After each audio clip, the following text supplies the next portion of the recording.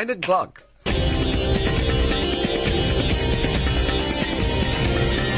Lotus FM News with Sudisha Naidu. Good morning. Deputy President Cyril Ramaphosa says trade agreements that South Africa has entered into with international trade partners are meant to benefit the country. He was answering questions in the National Assembly. Ramaphosa has defended South Africa's trade relationship with China. A number of countries that were not our major trading partners are now our major trading partners. China today, it is our major trading partner, and we trade more effectively with China because the relationship is based on win-win, mutual benefit that they can get out of a relationship and what we can get out of a relationship. And with a number of other countries, we also are advancing our relationships, and in fact, we are deepening those relationships quite extensively. The city of Cape Town says 16 injuries were reported last night to the Joint Operations Centre during Guy Fawkes celebrations. The city's Director of Law Enforcement, Robbie Roberts, says 10 minors and 6 adults sustained various injuries, mostly to the hands. More than 500 law enforcement officers were deployed to 12 sites to monitor the public setting off of fireworks.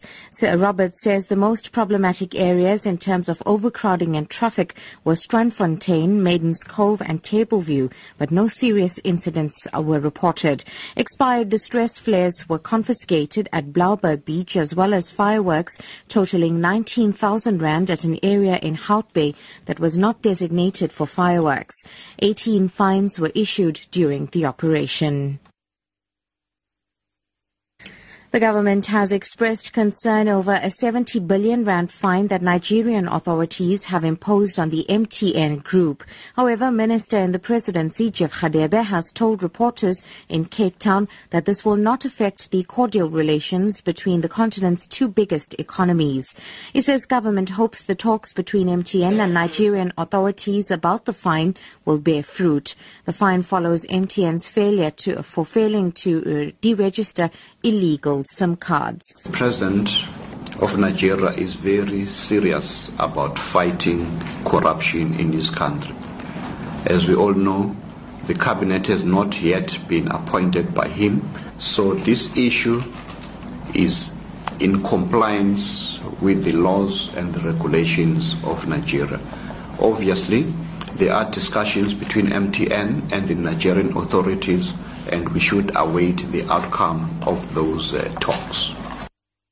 And finally, the Department of Social Development has been shortlisted for the Global Best Contact Center Award in Las Vegas. This after South Africa launched a gender-based violence command center in March last year in Pretoria.